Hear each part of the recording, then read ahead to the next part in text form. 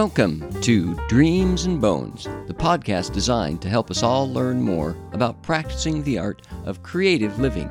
My name is Paul Roberts. And I'm his wife, Carol. And we are the creators of Grow Me a Story, Our website dedicated to the idea that everyone is creative. And inch by inch, row by row, we want to help you grow the creative dreams and bones in your life through conversation with other creatives. As your creativity cultivators, Carol and I are continuing to bring in some special guests throughout 2022 to talk with us about the deep joy and meaning that comes from practicing the art of creative living. Our guest throughout the month of February is our friend Nancy Hanks. Nancy has been a singer, actor, writer, filmmaker, and storyteller, and we will be sharing the conversation we had with her about following her storytelling passion and creating the Across Bank Street film production company right here in the Silver Valley. We know you're going to enjoy our February Dreams and Bones podcast, and in part 2 of our interview with Nancy Hanks, you'll hear Carol start us off with our question on the source of creativity. Is it more nature or nurture?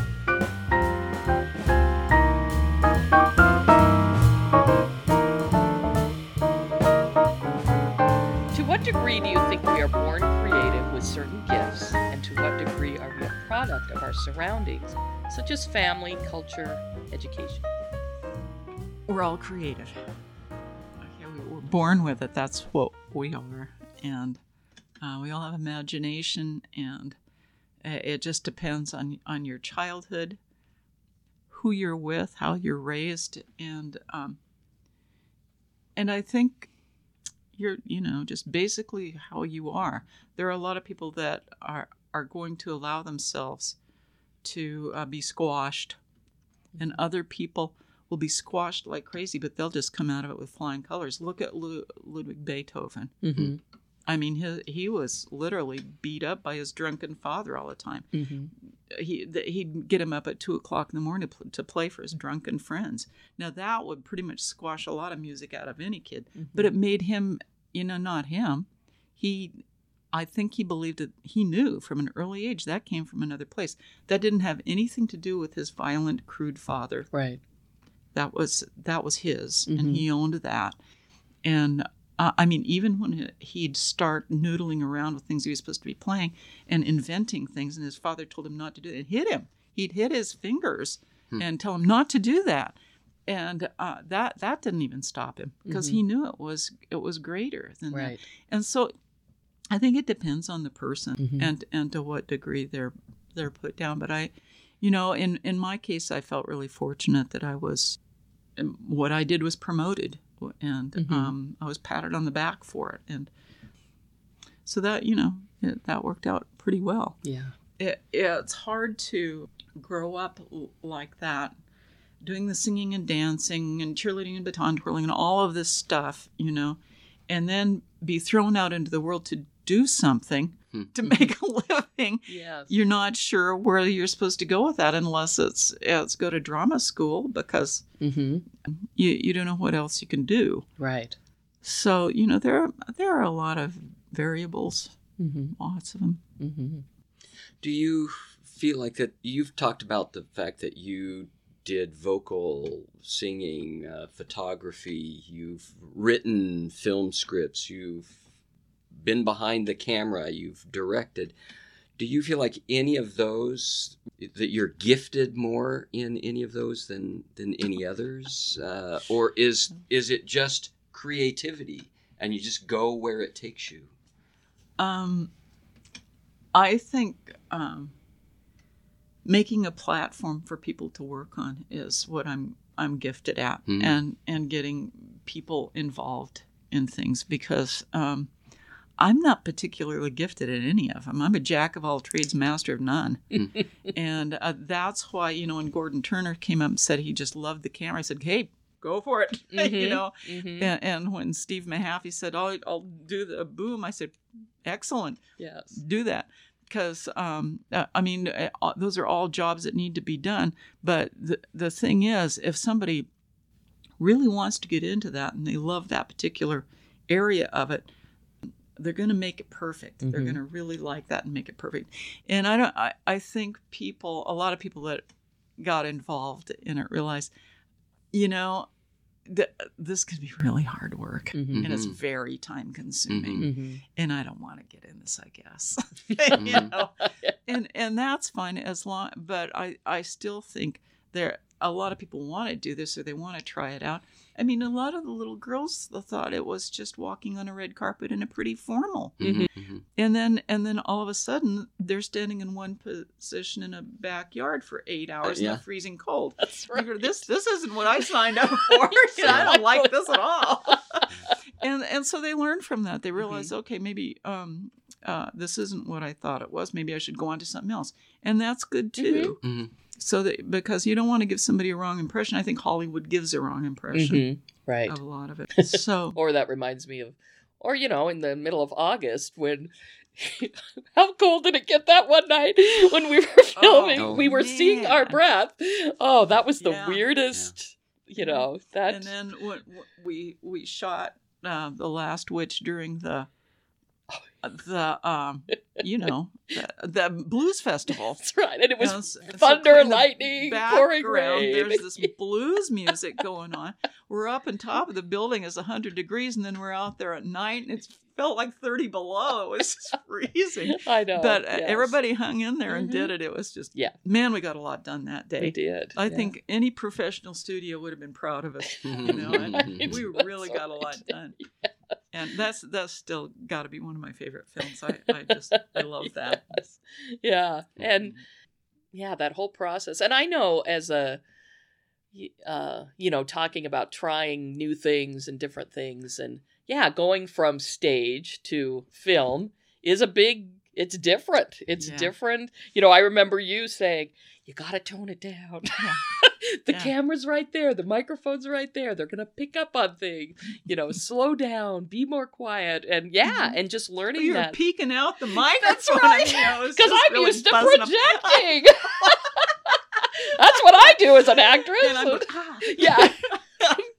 And it was, it was so interesting. And part of it too is because of the character I was playing. She was big. I mean, she was so to learn to bring it down as a big character. I mean, it was just a whole different process, and it was just really interesting. But at the same time, the same process, because you're analyzing this character, you're reading the script and seeing what the character arc is, and you're trying to figure out why does that person act like that, or what is making that person that way, and you're going into their backstory, right, and making all of this stuff up, and that's yours. It's just like your life is yours. You know it in here, and that's why you react to things the way you do. That's what you have to project on your character. And I think, I think you did it beautifully.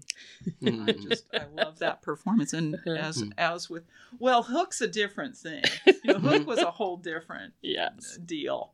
Yeah. But Hook has a backstory. If you read who he was or who he was supposed to be, who J.M. Barrie created him to be after Blackbeard and all of those guys, then you get a pretty good idea of who Hook was and why he's just evil, though, basically. He's just wanted to hurt people and have revenge. He's just kind of an evil guy.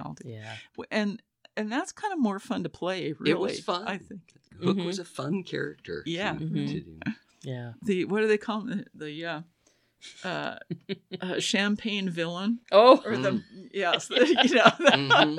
everything's perfect with the lace and all of this. Yes. But the heart's just completely black. Oh, well. So as part of our Grow Me a Story, we have told ourselves, we call ourselves creativity cultivators, and Grow Me a Story exists to help people grow their creative gifts. Are there people in your life that have filled that role for you, and have you been in that role for others? You talked a little bit about that, about being in a role for others, but what about you? Who were some of your kind of inspirations or people who encouraged you along the way? I know you talked a lot about your mom and your dad. Yeah, and always being there, very important. But I think it was in 8th grade, I did my first creative writing thing. I just read a book called The Moon Spinners, which was just came out, and it was a big deal. And I was very inspired by the Moon Spinners. And so I started writing this story about Crete and different people, and it's called The Adventure at Brigmore Bay. Mm. And my teacher, Miss Siedenberg, just loved that. She immediately called my mother after she read it because she said, "Did she really write this?" And I said, "Yeah." She said, "I just typed it. You know, she wrote it all out. I typed it, but she wrote it," because they couldn't believe it. And I don't know where that came from, mm-hmm. but that really helped me, mm-hmm. Inspired me to write or mm-hmm. to tell a story. I'm still, I still struggle with it, and my goal right now is to learn how to tell a good story, because mm-hmm. I don't think I do that very well, and I'm working at it, mm-hmm. And I probably always will. But mm-hmm. I think that's the most important thing of everything we do. Mm-hmm. We tell each other stories. That's how we learn, and that's how we grow. We tell stories so the next generation can learn something and grow from that, and then mm-hmm. they tell the next generation. Yeah, and so just learning to tell a good story. That one teacher really inspired me, and other people just when I've told stories and they said I really enjoyed that, or I thought that was really good. I had to teach defensive driving for a while when I was a bus driver, and there were court referrals, and so you went into a bunch of people that have done an oopsie and they needed to take defensive driving, and I had a lot of people come out and say that I really enjoyed your speech. I enjoyed your talk and how you did that. And I feel like I copied a lot of it from one of my one of the teachers at Edmonds Community College that I took a course from, who was an incredible. His name was Denny Strimple. I'll never forget him. Mm. And he would just do anything to get your attention and to hold you. He'd be jumping up on chairs and doing this, and he was just really animated. And now that's a cool teacher. I just really enjoyed Denny, and so I tried to fashion my teaching after how he did that, and so he was really instrumental in how I did things. I think, more than anything, it's just being involved in what you're doing, and giving it to people that way. Right. Not being blasé about it or keeping it under wraps because you don't want people to think you're too emotional or anything. Right.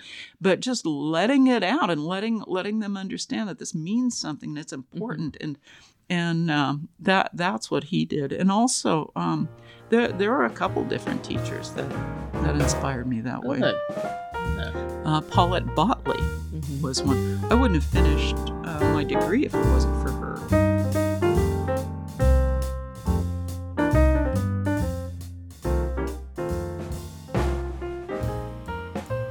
There's the conclusion of part 2 of our 4-part interview with local filmmaker Nancy Hanks. Carol, it did my heart good to hear Nancy talk about the impact some of her teachers had in helping her and encouraging her in her creativity. Yes. I believe that teachers really do have an impact. I've seen it. I've observed it as someone who worked in the school district. I've seen it as people in my family who are teachers. I've seen how they've impacted people's lives, and myself personally, how I've been encouraged by having teachers who have really sparked some interest, especially I would say in the writing part of my creativity, that they were very instrumental in helping encourage me in that area. Yes, we really need other people at times to come alongside and help us out, and that is part of the idea of Grow Me a Story. Well, as we bring part 2 to a close, we'd like to thank our Sacred Community Garden members and this month's podcast subscribers for helping support the Dreams and Bones podcast. And once again, thanks to Simon Miller and the Kellogg School District for allowing us to experiment with some of their technology in the production of Dreams and Bones. If you are enjoying the Dreams and Bones podcast and our Grow Me a Story website, please share that with a friend. Let them know that they can go to www.growmeastory.com, where they can find out more about practicing the art of creative living with Paul and Carol Woolham Roberts. Join us next Friday for another Dreams and Bones podcast.